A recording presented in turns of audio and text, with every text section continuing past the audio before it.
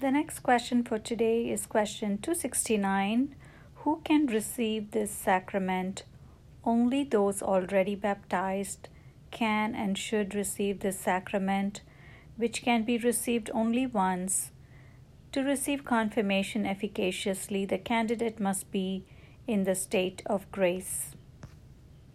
My reflection for this question will be at the end of this segment for question 270.